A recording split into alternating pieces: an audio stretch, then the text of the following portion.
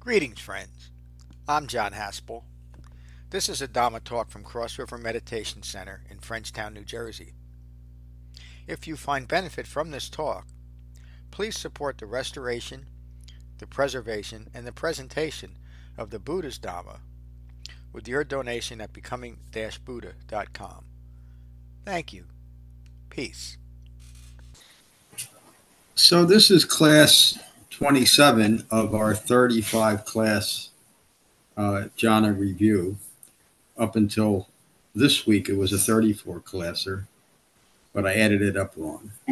Once I get past 10 fingers and 10 toes, I get lost. The Anapanasati Sutta is actually a 5-parter. So this is the fourth part of the teachings on the Anapanasati Sutta. This section is, the subtitle is Mindfulness of In and Out Breathing. And here the Buddha teaches us in very straightforward and practical detail about just what we're accomplishing by just being mindful of the breath. So as I read this, and I'll point this out when I get to it, the benefits of jhana meditation arise not by an act of will, or not even an act of direct mindfulness. They're a consequence of right meditation or jhana meditation.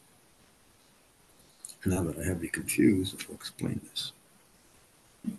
The Buddha's words. Now, the Buddha's going to have to wait. I hate to keep the old guy waiting. But... Welcome back, Kevin. Thanks. The Buddha's words. Now, how is mindfulness of in and out breathing appropriately developed? So there's an inappropriate way that we could develop in and out breathing. But again, we have clear instructions. Now, how is mindfulness of in and out breathing appropriately developed so as to be of great benefit? And as I said before, this was early in the Buddha's dispensation, so there weren't yet women in the Sangha, but they would be there soon. This is just monks now. A monk, having gone to the wilderness, to the shade of a tree or an empty hut, meaning we establish seclusion like we all do, sits down, folding his legs crosswise, holding his body erect, and setting mindfulness to the fore. So setting mindfulness to the fore, another way of saying that is just to be mindful of your mind, that you're actually directing your mind to do something. Always mindful of the breath, he breathes in. Always mindful of the breath, he breathes out. So in some schools, even today, it's gotten even more exaggerated, that a misunderstanding of the Anapanasati Sutta creates this long and elaborate breathing process, doing long breaths and very exaggerated breaths. And you might do that for an hour. You might do it for a week of your meditation, and then you might be instructed to do short breaths, almost an anxiety type of breath, very short, quick breaths. And any type of variation of those, and that's taught as your meditation practice. What the Buddha's teaching here is just to be mindful of your breath, excuse me, however your breath is present in your body. So sometimes you will be breathing in long, sometimes you will be breathing in short. However you find yourself breathing, that's your breath. The Buddha continues, when breathing in long, they notice I'm breathing in long. So you just notice it. It's not a distraction. It's not something you're trying to generate or fabricate. When breathing out long, they notice I am breathing out long. Or when breathing in short, they notice I'm breathing in short. Or when breathing out short, they notice I am breathing out short. Not to go there, not to, again, manufacture it or fabricate it. Just whatever is there. Then the Buddha says they train themselves. I will breathe in sensitive to the entire body. So this is when you start uniting your mind and your body, and you actually have your thought process originating in that mind united in its body, that's what it's telling you to do. Just to be sensitive that, yes, there's a mind and a body, as opposed to using meditation for experience or escape, meaning getting out of your body. For the first 15 years of my Buddhist practice, it was always presented in one way or another to get out of your body, to experience nothingness or emptiness, or to create visions of a, who is this? Cody keeps bouncing around. Or to create visions of imaginary realms and then put yourself there. All of that is annihilation, and all of it causes you to be insensitive to the body, doesn't it? I don't like where this is. I don't like what's happening to this body. Let me get the hell out of here. And that is dukkha. It's always painful when we do that. He trains himself. I will breathe out, sensitive to the entire body. He trains himself. I will breathe in, calming bodily fabrications. There's a comma after breathing in. Why do I say that? Because the bodily fabrications calm naturally by just being mindful of the breath. The Buddha doesn't say you breathe in, and while you're breathing in, calm your bodily fabrications. There's no concentration developed that way, is there? Just by being mindful of the in-breath and the out-breath, our bodily fabrications calm.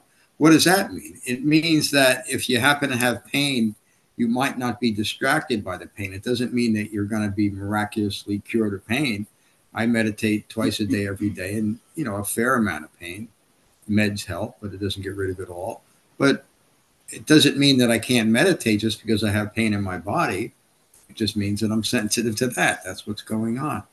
I'm not taking it personally. It's not, why is this happening to me? Or why do I have such a beat up old body or anything like that? I had a nice time with Kevin yesterday talking about, this body is pretty good. This is, my life is wonderful. I couldn't want it to be any different than it is, because it can't be, but just being present for that is life enough, because that's where my life is right now, right? However we find ourselves, however we find the ever-changing quality of being sensitive to our body. That's it. Just be sensitive to it.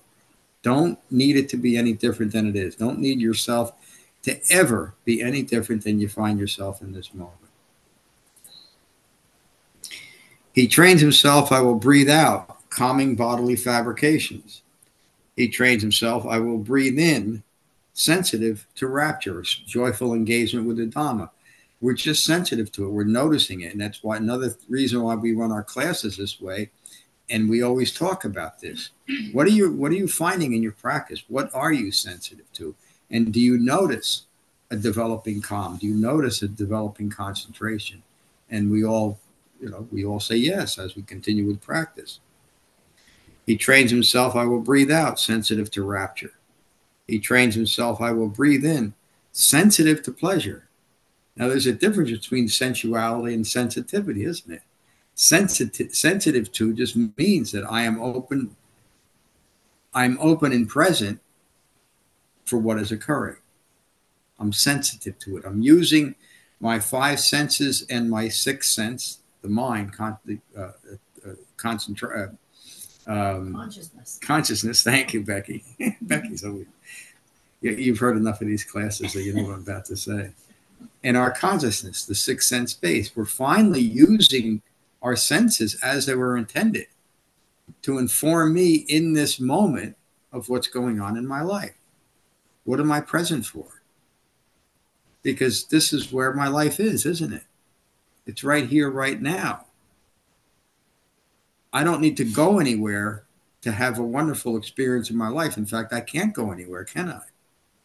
If I want to have a human life, I have to be present for it. That's what Siddhartha Gautama realized.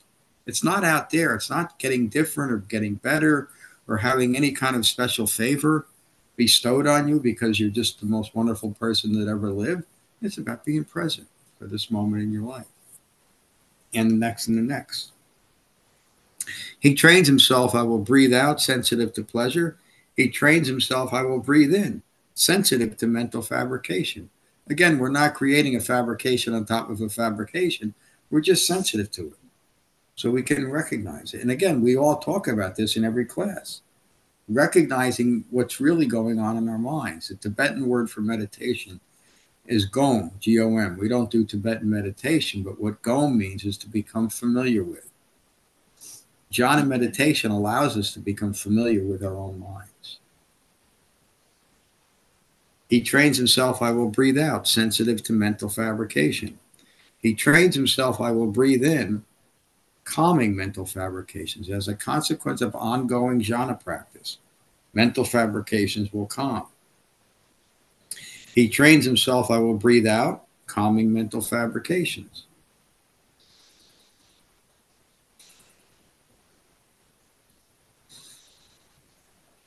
So you've all noticed how your mental fabrications are calming. Even if it's just for a couple of breaths, notice it. That's what the Buddha is saying. It's so important to notice that that's what's occurring. He trains himself, I will breathe out. I'm sorry, just one line. He trains himself, I will breathe in, sensitive to the mind. I'm finally acknowledging that I have a thinking mind, and now I'm directly accessing it rather than having my mind as a tool for reaction. I'm learning how to gain control of my mind and apply it appropriately, appropriate mindfulness. He trains himself, I will breathe out, sensitive to the mind. He trains himself, I will breathe in, calming the mind. That's all we have to do, is to be mindful of our in-breath and our out-breath, and the mind will calm. He trains himself, I will breathe out, calming the mind. He trains himself, I will breathe in, steadying the mind.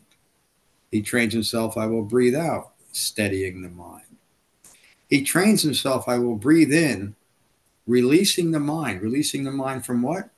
From all fabricated views, all views ignorant of Four Noble Truths. He trains himself, I will breathe out, releasing the mind. He trains himself, I will breathe in, focusing on inconstancy. So the Buddha's changing the verbiage a little bit here. Why is he doing that? Notice the impermanent nature of all things. And in so doing, we depersonalize everything. If everything is impermanent, and I know it in my, I'm going to say my bones, but I know it in a mind united in this body, that everything is impermanent.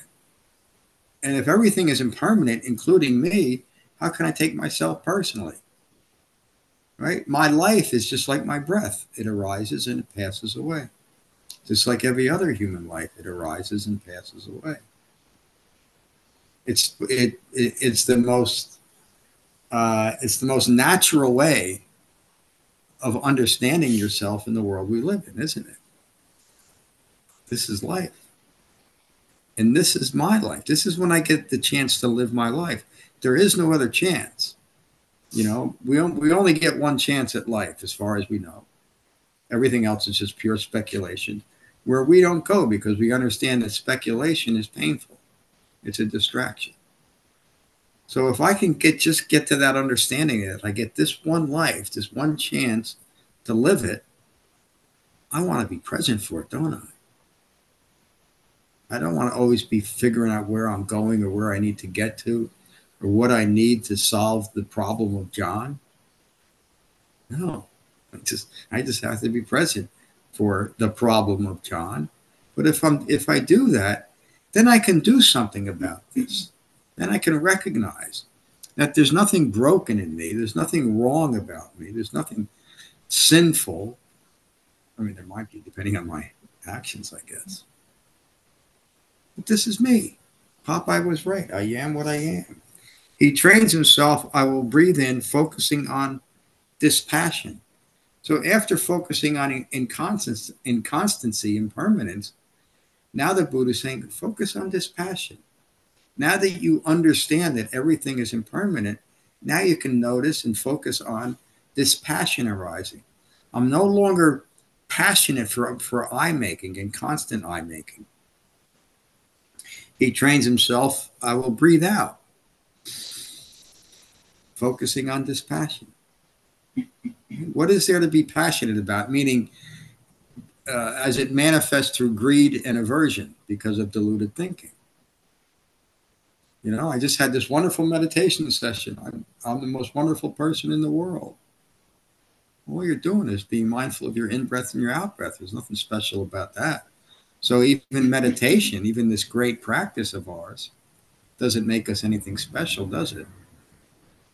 What we are realizing is the ordinariness of a human life and the ordinariness of this moment. The most ordinary thing for me to do is to understand I'm a human being, instead of all the other things that I thought I had to be, that weren't part of this human being's life experience, right? Rather than live in my head, I'm going to play center field for the Yankees. I'm right here, right now. I'm 5'7". I'm slow of foot. I've never seen a center fielder for the Yankees that used a walker yet, so it's not likely to happen. But a deluded person might feel bad that I can't make. I never played center field for the Yankees. So what? Well, in my case, I should have played. He trains himself. I will. You up for the geezer game. Yeah. Was that nice? I take that personally. He trains himself. I will breathe in, focusing on cessation. Cessation of what? Cessation of my own ignorance of Four Noble Truths. He trains himself. I will breathe out, focusing on cessation. Focus on it. Be mindful of it. Put your refined mindfulness and your concentration on noticing this is what's occurring. He trains himself, I will breathe in, focusing on relinquishment, finally letting go of all those ignorant views. He trains himself, I will breathe out, finally, focusing on relinquishment. And then the Buddha says, this is how mindfulness of in and out breathing is developed and pursued so as to be of great benefit. This is how we do it. Just like this, just by being mindful of your breath and then noticing what's occurring. And then understanding what I should be focused on. Understanding impermanence, understanding dispassion, understanding relinquishment. Right? It seems to me after teaching for, I can't remember how many years now, about 150. See? I forgot what I was going to say. It's been my mind has been teaching so long. It seems to me that the hardest thing for human beings to do, including this one, is to change their minds. Because we have such a vested interest in and a lot of energy that we put into this mind. No matter how troubled or deluded it might be, it's all that I know. And especially in the beginning, it's very difficult to just even accept the idea that maybe my thinking was a little bit off. Forget that it was completely deluded. But we don't have to bite off that big chunk all at once. We train ourselves. We breathe in and we breathe out, and we notice the changes. We notice the deepening concentration. We notice the development of this very gentle but well-focused, refined mindfulness. We realize that we're finally learning on how to think. John, you said you don't have to bite off that big chunk, but there's really not a big chunk to bite off, right? It's another one. Yes, you're right. Right, because it's nothing. I mean, this whole thing is, to me, it's like this is the scope of it. Yeah. Don't do anything more than that, and to do any more than that is a distraction, or it can cause pain. So it always seems to be corralling you back to the practice. Yeah, and this is another sutta that it's obvious what the Buddha is doing here, and what David is saying. Don't go there. Don't go into all those things that you condition yourself to think are you and are important in life. It's just this one thing. What is it? My breath and my body in this moment. And ultimately, that's where our Dhamma practice begins and ends, isn't it? No matter what we're doing, free of greed, free of aversion, free of any kind of deluded thought about who I am in relation to the world. I understand what it means to be a human being. The next section is on the 4 frames of reference, or the 4 foundations of mindfulness. And the Buddha is telling us now how to apply this ever deepening understanding of our own minds. And again, I'll make the point that sensuality and sensitivity are 2 opposing mind states. Buddha's words. Now, how is mindfulness of the in-breath and the out-breath appropriately developed so as to bring the 4 frames of reference, the 4 foundations of mindfulness, to their culmination? So this is closing the loop, isn't it? We begin our Dhamma practice with just learning to apply these 4 foundations of mindfulness to our Jhana practice, to keeping us on our cushion. On whatever occasion a monk breathing in long is mindful of breathing in long, or breathing out long is mindful of breathing out long, or breathing in short is mindful of breathing in short, or breathing out short is mindful of breathing out short. They continue to train their mind, however we find our breathing. I will breathe in and breathe out, sensitive to the body. He trains himself. I will breathe in and breathe out, calming bodily fabrications.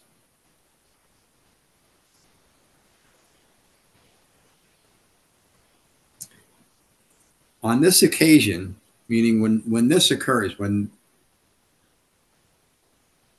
we are appropriately developing jhana meditation in the 4 foundations of mindfulness, when this occurs, the monk remains focused on the breath in the body in and of itself. That's a line that means there's no distraction. It's just that. In and of itself, nothing else going on. Ardent, alert, and mindful while putting aside craving and distress with reference to the world. So on our cushion, we might find ourselves having had a difficult day, and we establish that refuge and we start sitting in meditation.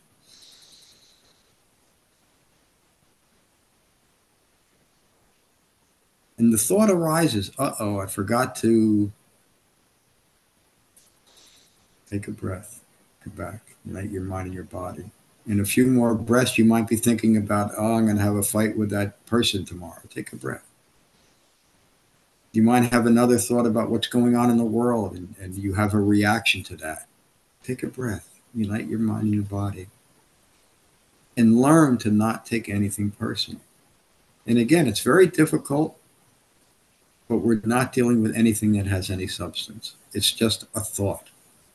And whatever blocks us in developing the Dhamma is just between our ears. There are thoughts. It's not something out there. And so at some point I have to admit, or not, that I'm either going to have control of my mind and I'm going to gain control of my mind, or I'm going to give up. Because again, this is what Siddhartha is teaching us. This is what he found out. What he realized was the problem, is we're distracted by greed and aversion rooted in deluded thinking. And as we learn how to think and properly apply that thinking, we liberate ourselves from that. While putting aside craving and distress with reference to the world, I'm at peace with everything. I don't need anything to be any different.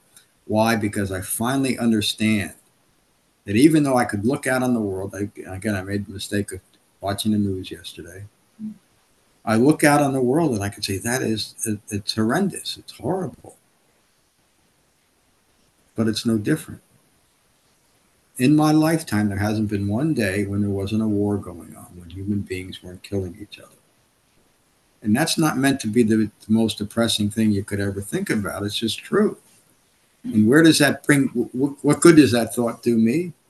Because I realize that same aggressiveness could be a part of me, unless I take control of my mind. And because I understand that, I can also understand how some people can lose their minds and what that must be like. And I can also understand this is the world I live in. But am I going to be in conflict with you because of it? Am I going to be in conflict with myself because of it? Which is really what happens is we get stuck in two opposing views in the world today. The world conditions us towards that I should be doing something about this. I should be saving something or saving someone or changing a situation. Well, as soon as I do that, even though the intention might seem noble, as soon as I think the world needs to be different than it is, I'm in conflict with it, aren't I? And where did that conflict arise from? It's not from what's going on in the world. It's what's going on between my ears and my thoughts about me in relation to that world. I need the world to be different. That's foolish, isn't it? Because the world can't be different. It doesn't mean that in the next moment things might change. They will change. Everything always changes. In fact, if I want change, all I have to do is take a breath and look around me, because it always will change. It doesn't mean that it'll change in a way that I might hope it to be, but I'm caught up in my mind anyway, aren't I? I'm back to insisting that I must play center field for the Yankees, or that human beings don't kill other human beings, instead of realizing this is my life. Let me be present for what's occurring. Buddha continues, I will tell you, monks and ladies and gentlemen, the in and out breath is unsurpassed as a body among bodies. As a body among bodies. It's unsurpassed as a body among bodies. The in breath and the out breath. It brings this body in a line with all the other ones.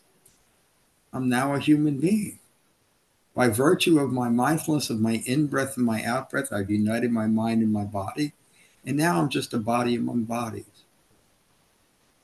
Doing the same thing that everybody else is doing. Living a human life.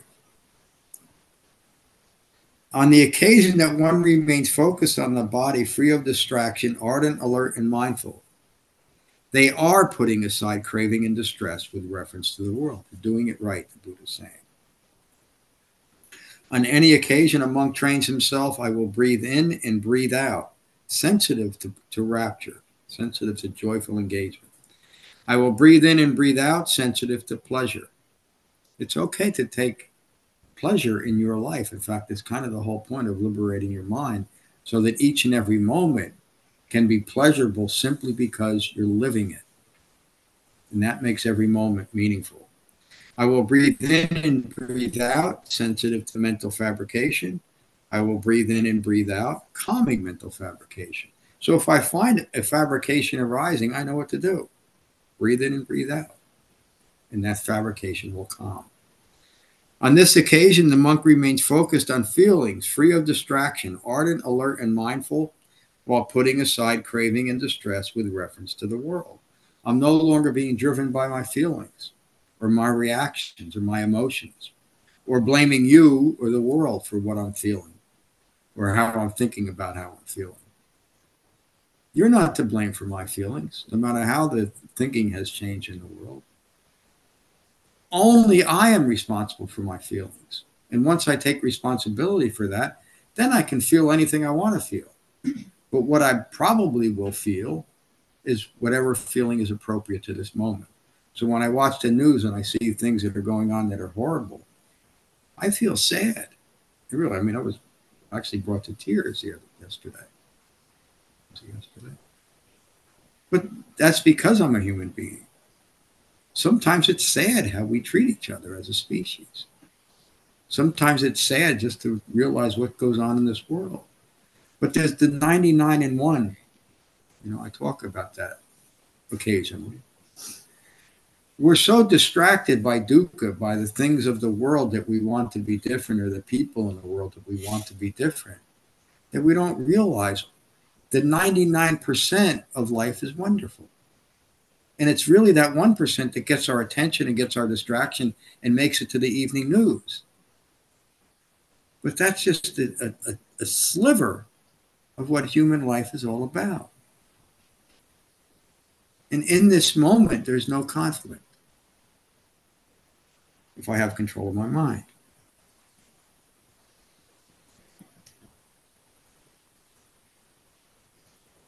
Let me go back to that. I tell you, monks, that mindfulness of in-breaths and out-breaths can be seen as a singular feeling among feelings, which is why the monk on this occasion remains focused on feelings free of distraction, ardent, alert, and mindful, while putting aside craving and distress with reference to the world.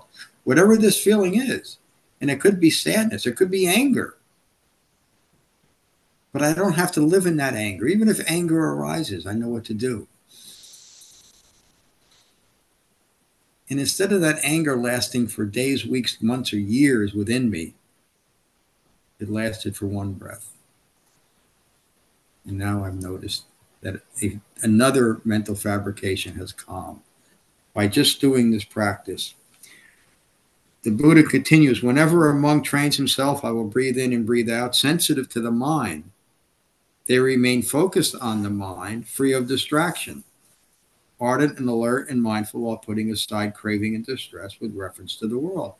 Whatever quality of my mind is, this is the fourth foundation of mindfulness, I learn to be at peace with it. We learn to be at peace with less than peaceful mind states. This isn't escapism. This isn't salvation. This is human reality.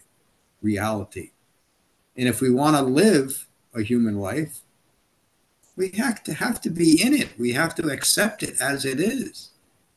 Again, because as soon as I think that something should be or must be different in the world, I've just created conflict in my mind, and I might even bring that out into the world.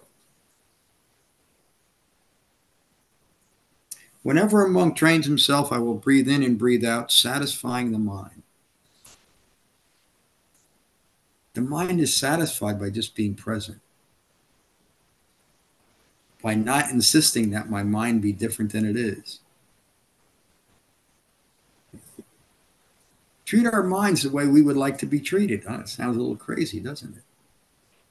But if I'm saying no, no, no to my mind, don't think that, don't go there. Again, I'm in conflict with my mind. Radical acceptance is what I'm learning. And I'm also learning the significant difference between understanding the difference between acceptance and approval. And the most important application of that understanding is within myself. I breathe out. I will breathe in and breathe out, satisfying the mind. I will breathe in and breathe out, steadying the mind. I will breathe in and breathe out, releasing the mind. True liberation. They remain focused on the mind, free of distraction, ardent, alert, aware, and mindful, while putting aside craving and distress, greed and aversion, with reference to the world. Does everybody understand what the Buddha is saying? With reference to the world. What's the world? The world is everything in my perception. And I've now learned to not take it personally. I'm going to read it again. They remain focused on the mind, free of distraction, ardent, aware, and mindful, while putting aside craving and distress with reference to the world. When this occurs, the monk remains mindful of the in-breath and the out-breath, free of distraction, ardent, alert, and mindful, while putting aside craving and distress with reference to the world. The Buddha brought us on this long journey today, but brought us right back to the breath. Remains mindful of the in-breath and the out-breath. Then he says, I do not say that there is a development of refined mindfulness of breathing for one who is forgetful of these instructions, or who is not fully aware of these instructions. The Buddha is saying, just follow the game plan, follow the instructions. Whenever a monk trains himself, I will breathe in and breathe out, sensitive to impermanence. I will breathe in and breathe out, sensitive to dispassion. I will breathe in and breathe out, sensitive to cessation. I will breathe in and breathe out, sensitive to relinquishment. relinquishment of all fabricated views, all wrong views. On this occasion, the monk remained sensitive to all mental qualities, free of distraction, ardent, alert, and mindful, while putting aside craving and distress with reference to the world. That's, again, a reference to the fourth foundation of mindfulness. Sensitive to all mental qualities. Whatever comes up in my mind, I'm sensitive to it, which means that I'm not engaged in sensuality anymore about my thoughts. They're just my thoughts. And because I've learned to gain control of my mind, a thought is just a thought. A feeling is just a feeling. And so in this moment, I'm doing just what the Buddha taught me to do, to breathe in and breathe out. On this occasion, the monk remained sensitive to all mental qualities, free of distraction, ardent, alert, and mindful, while putting aside craving and distress with reference to the world. That's what we're doing. That's really all we're doing, while integrating the entire Eightfold Path to get to those views. The Buddha continues and finishes with, those who see with wisdom and understanding, meaning right view, the relinquishment, the abandoning of craving and distress are those who have established right mindfulness or refined mindfulness with equanimity. When this occurs, this person remains mindful of all mental qualities, free of distraction, ardent, alert, and mindful, while putting aside craving and distress with reference to the world. This is how mindfulness of the in-breath and the out-breath is appropriately developed, so as to bring the four foundations of mindfulness to their culmination. That's today's class. It's gotten a little bit late, so I want to hear from every one of you if you'd like to share, but keep it short. I'm just going to top left of my screen. Hello, Brian. Morning, John. Thank you for the teaching. This just reminds me that this is not a passive practice. Yeah. The items in this particular section point to the training of the mind, which is to be active in the process and paying attention to the process. And in the paying attention is where the concentration and discernment is developed. Yes. Thank you. Yeah, thank you. That was a great synopsis of what we just talked about. How about you, Tom? Good to see you again, my friend. Yeah, good, great to be back. Really enjoyed this extract from the Anapanasati Sutta. And it just, as always, just incredibly relevant to, I received a bit of news earlier that was slightly disappointing in nature. And then the tendency is to create so many stories around that, right? And this stuff really works. That's the genius of it, because you become sensitive to everything. The sort of the pain which you can feel on the body, which is as a result of the craving or whatever it is, the aversion that you have, that you've developed as a mental state to something, that's happened in your life. Yeah. So it was just really, really relevant. I think both the meditation itself before, and then just a reminder of how this works and why it works.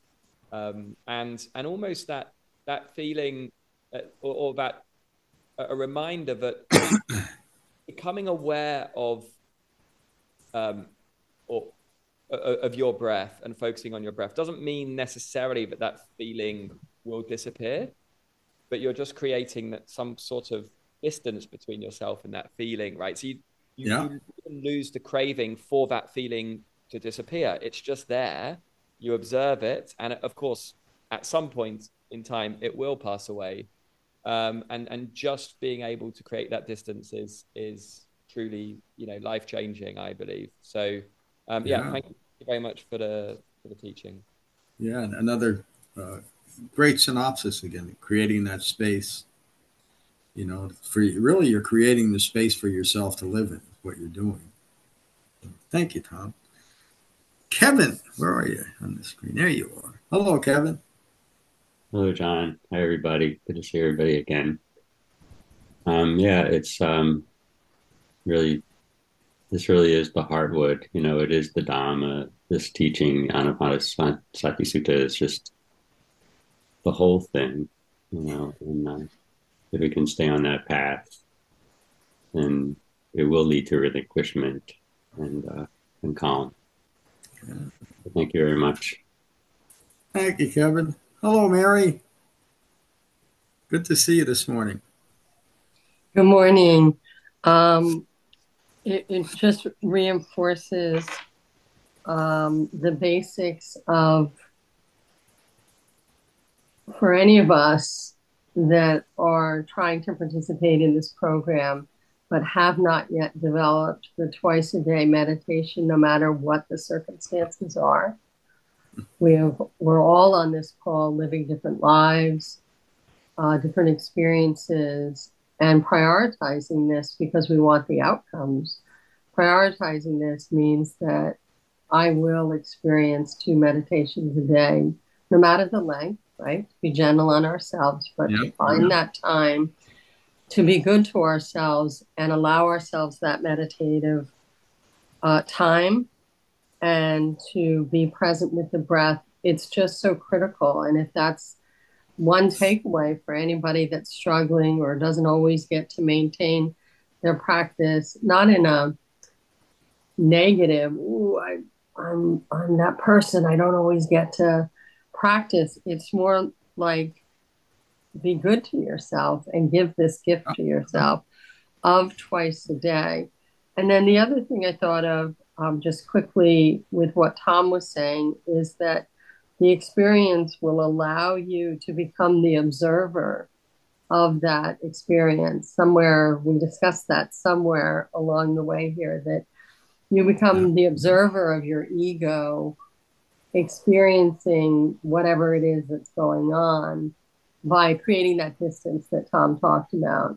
And you are much more objective to guide yourself through those difficult times when you are the objective observer of that experience, and when you only do that by being present with your breath and creating that distance that Tom mentioned. So thank you, John. Again, thank you, Mary. That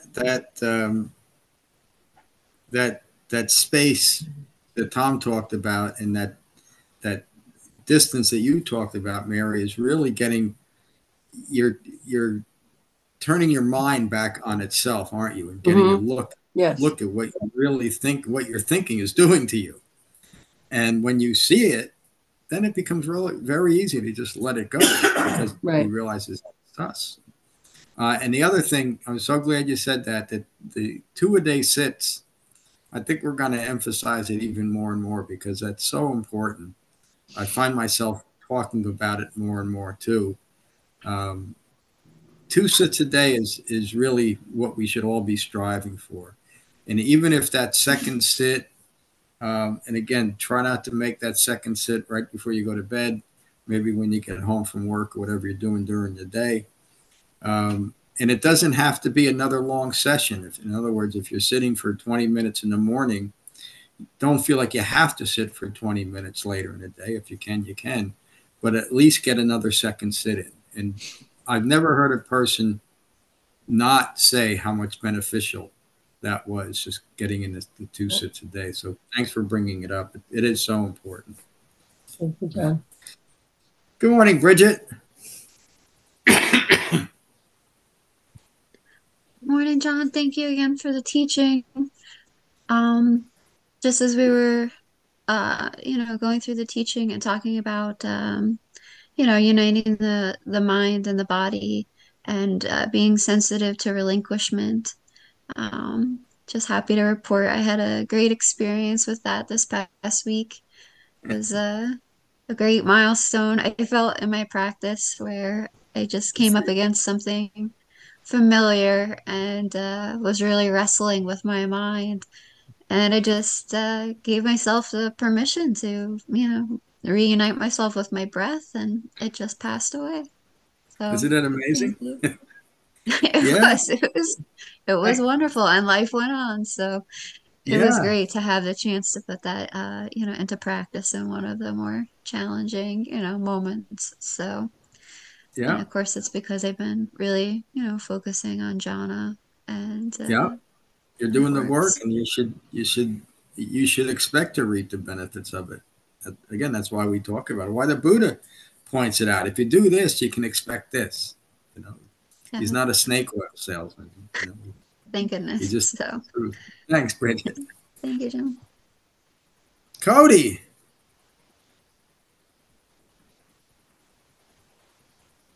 Hello, John. Hello, everyone. Hurts a little bit to talk, so I'm going to practice some silence. But I Well, thank you, everyone, for all of your input and guidance. I'm glad you joined us. I hope you both feel better soon, but just keep feeling. It'll change.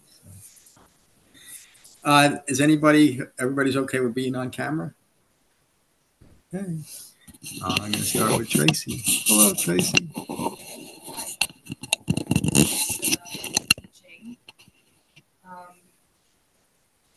think I'm going to also take noble silence today. Glad you're here. Hello, Becky. Hello, John. Well, I really just loved what Tom said. He and I were kind of in the same place, I guess. But what happened to me today, just while I was sitting here listening to you and really concentrating on exactly what you were saying about inconstancy and dispassion and relinquishment, I just had sort of a moment of clarity where I realized that if you're thinking that you can change your mind and you're fighting with that's not it. That's not going to happen. Mm.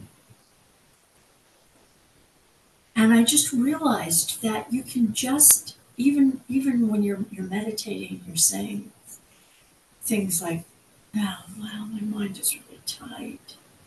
I can't relax." If you just accept that your mind is not relaxed, then you're not in conflict with it anymore. You just broken the chain of the need to approve. I just realized that.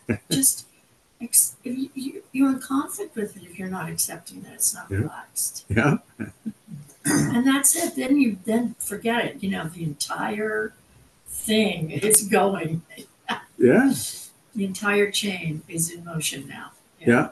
And you realize you're doing it to yourself. It's not. Right. It's not Just anything going on. It's not that. Yeah. So that was my realization today. So that's a great one. Thank you very much, John. Thank you. Can you top that, Adam? I can't possibly. But I'll steal other people's ideas, though. Particularly David's. The idea of that this is how to corral yourself from going all over the map. The mechanical instruction here, I think, is so vital. Mm-hmm. Print out on a credit card sized thing, keep it in my wallet. This is so great. But a question, though. Can you remind me of the 4 foundations of mindfulness? Being mindful of the breath in the body is the first foundation of mindfulness. And this is how we begin a meditation session, right? We find a secluded spot, we sit. First foundation. And then as I'm sitting, I realize that there's a pain in my body that's distracting me. I can't meditate. My leg hurts too much. It's just a feeling. It arises and passes away. Recognizing that feelings, and again, it could be an emotional feeling, a thought attached to a feeling, but it's impermanent. We notice that it just arises and passes away. Same thing with a thought. We recognize in meditation that I'm the one that's clinging to these thoughts, or I'm not. The third foundation of mindfulness is being mindful of the impermanence of thoughts arising and passing away. And the fourth foundation of mindfulness is being mindful that you have a mind, and then there's a quality to that mind, and it's always changing as well as thoughts and feelings, as our breath does, rises and passes away. Be at peace with your mind. It's your mind. So no matter how we find our mind, whatever the quality of it is, even as Becky said, I find that in this moment, I'm conflicted. Now I can take a breath and let it pass. So the four foundations of mindfulness are the most basic application, but it's also the most advanced. Because when we can just understand that really all that is going on in my life is my breath in this present moment. Right? Even what you just asked me is gone. That moment's no longer part of the reality. I'm responding to it in this present moment. And what the future will bring, I don't know. But I'm here, I'm present. And there are no other answers necessary, is there? I'm just here. So that's the basic foundation of the four foundations of mindfulness and their culmination. And it's all the same thing, isn't it? Did I answer your question? Yes, you did. Thank you, John. Man, I'm good. Jeez. You got an answer for everything. My mother used to say that. You got an answer for everything. She was right. I think I got Raquel in there. There's Raquel. Thank you for the teaching. I will try to be brief. I noticed this week that my mind, of course, is always going a very difficult time to focus and to concentrate. But I noticed this week, as I paying attention to the breath and to my thoughts, I noticed that the tendency is to go to think negatively, of course, Yeah. going back to experience and things, and the fear and everything else that comes. And but to me, just noticing that because of the practice here was kind of relief. Oh yeah. You know, that's and another thing was being with my husband. We are constantly in each other's case, and I like last night I noticed that I remember what Don said last time about the tear incident, because he started having, when I say he started not taking responsibility, right? He started having some argument, and I said, I'm not going there. And I practiced and I didn't take personally. Yeah.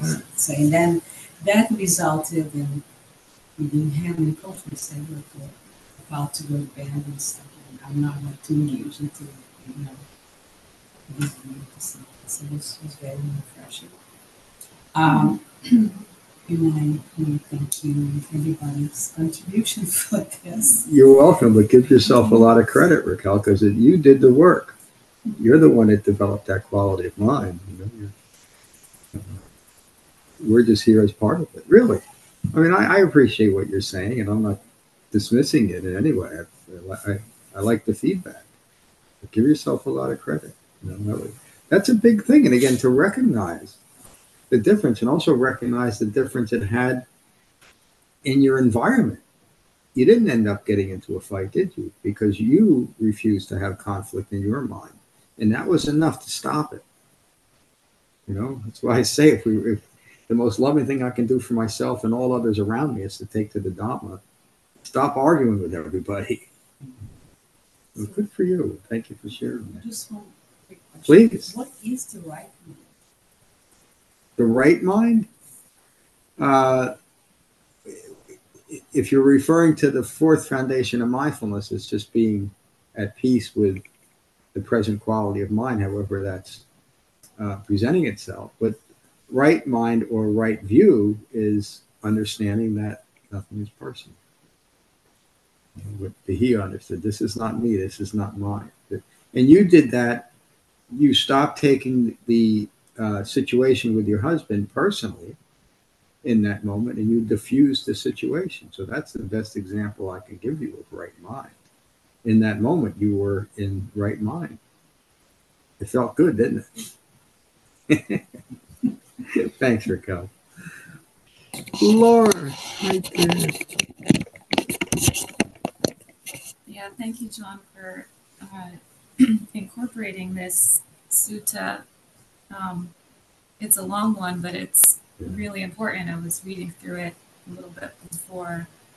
And I love all the instructions. And even though it might initially come across as like this formulaic kind of thing, it's really brilliant because, the first kind of group of instructions, it's just such a great reminder of how we're supposed to be kind of really aware, fully aware of our breath and our breathing, and not only the sensation of that, but it in that, like Adam brought up, it fulfills that jhana practice fulfills the four foundations of mindfulness, which is why we follow, the guided meditation instructions.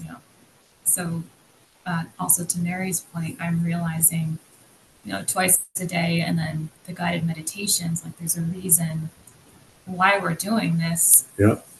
And it really is, key to, cultivating just a peaceful mind. I mean, just as a side note, my parents and I have been watching this documentary on the Vietnam War, and it's really difficult to watch, but one of the veterans was saying something really poignant that I thought of.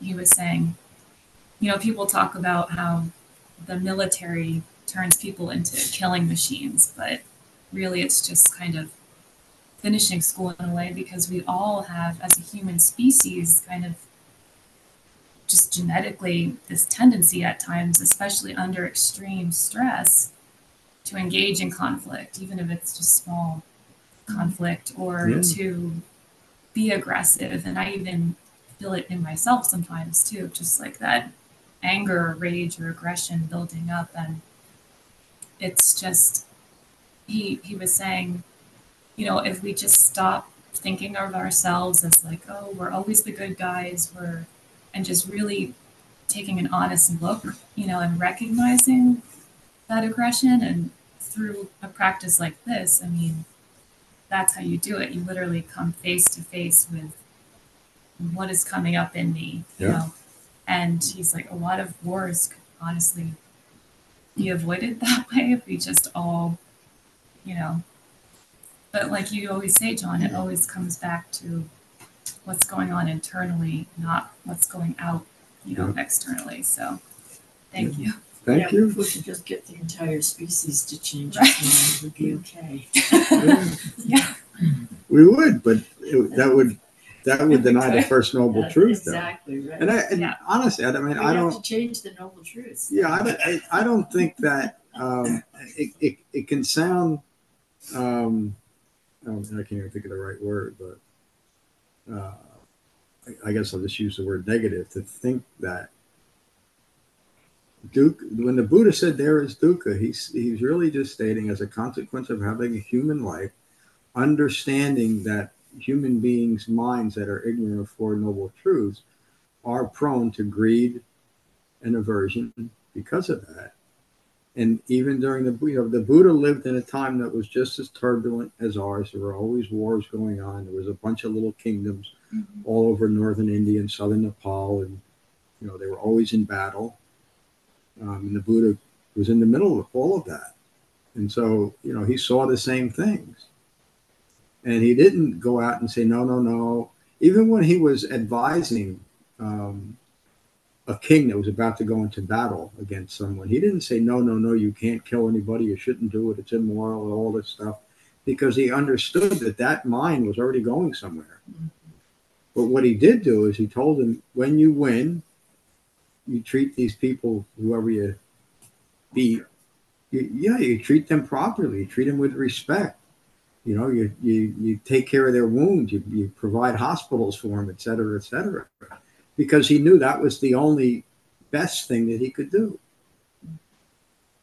And the same is true today. I wish I didn't see what I saw yesterday, but I saw it, and I understand. I grew up in the Vietnam War, and I had friends that went there. I missed it by a couple numbers, and the things that they came back and told me that they had to do was again just horrendous. These little 19, 20-year-old kids, but there is dukkha. And for me to think that it should be any different, I've now brought more conflict into a world that's conflicted enough. So again, the most loving thing I can do for myself and all others is to end conflict in my mind. So at least I'm not introducing that conflict in the world. And you're right, Becky, if everybody would just do it, well, for one thing, we need a bigger room. Yeah. And it would think of the right word. It would obviate that the first noble truth as that occurred. Right, Ron? Right, but even if we managed to get everybody's mind straightened out,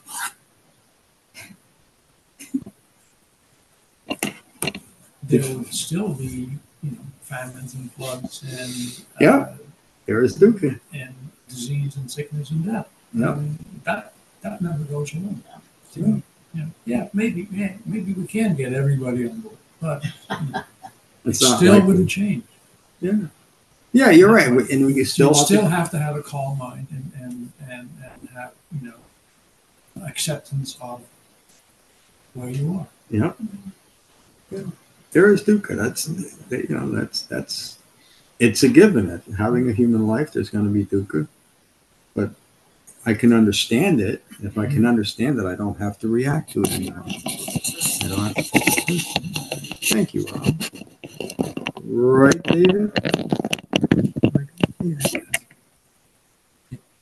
You just said the word that I was going to use. Whenever there's stress, this practice allows you to how you react. At that moment, you have an opportunity to develop this mind and concentration and mindfulness to be able to be in that moment to react. And you can react with what Cal said. You can let it spin out of control and let it build on itself and cause stress with someone else, or you can use wise restraint. And at first, it might be like this crude version of restraint, but then it becomes more refined.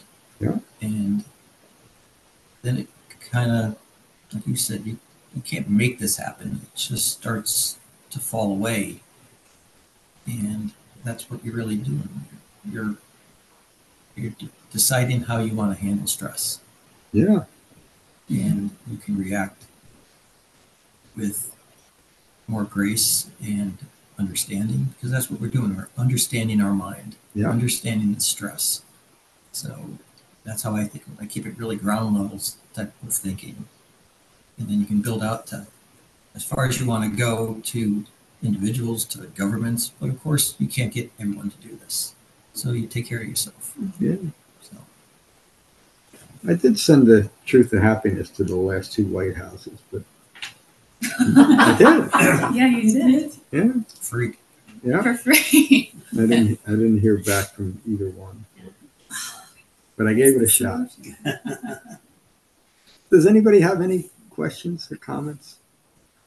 There'll be one. We should have put a price tag on it so we would have presidential library. Maybe. Yeah, maybe I should check with the Library of Congress. I think somebody probably got it before it got to Mr. Trump or Mr. Biden. Hopefully they found some benefit. Yeah, I don't expect to be called to give a talk at the White House any more than I expect to play center field for the. Voting Popeyes right. That's what I'll tell them. All right. There'll be one more class on the Anapanasati Sutta, and there are seven more classes left in this, and then we're going to do a retreat. Our retreat is next weekend. I hope you can all join us in one way or another. Yeah, and then the next review is going to be on the true meaning of Vipassana, meaning true introspective insight into these 3 marks. And that will carry us into next year, where we'll do another Truth and Happiness. But, Camera, John. Turn the camera around. Thank you. Very good. There. We'll finish with metta, as we always do. So take a moment to become mindful of your in-breath and your out-breath, and let that mindfulness of your breath unite your mind and your body. And these are the Buddha's words on metta, describing the qualities of an awakened, fully mature human being. This is what is done by one who is skilled in goodness and who knows the path of peace. They are able and upright, straightforward and gentle in speech, humble and not conceited, contented and easily satisfied. They remain unburdened with duties and frugal in their ways. They are peaceful and calm and wise and skillful, not proud or demanding in nature. They do not do the slightest thing that the wise would later reprove. They are always mindful that all beings be at ease.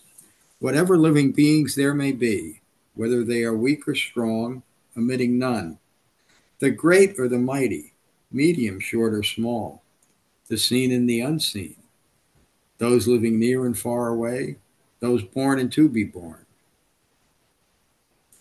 They are always mindful to not deceive another or despise any being in any state. They abandon anger and ill will with ease, never wishing harm upon another. Even as a mother protects with her life her child, her only child, so with a boundless heart, the wise disciple cherishes all living beings. They radiate kindness over the entire world, spreading upwards to the skies and downwards to the depths, outwards and unbounded, freed from hatred and ill will. Whether standing or walking, seated or lying down, free from drowsiness, they maintain refined mindfulness. This is said to be the sublime abiding. By not holding to fixed views, the pure-hearted one, having clarity of vision, being freed from all sense desires, and having completed the path, they do not give birth to another moment rooted in ignorance of Four Noble Truths. Thank you for a wonderful class today. Thank you, John. Thanks, everyone. See everyone. Bye. See you all. Thank you for listening. I rely on donations to support the continued restoration, preservation, and presentation of the Buddha's Dhamma. If you find benefit here, please consider a donation at becoming-buddha.com. Thank you. Peace.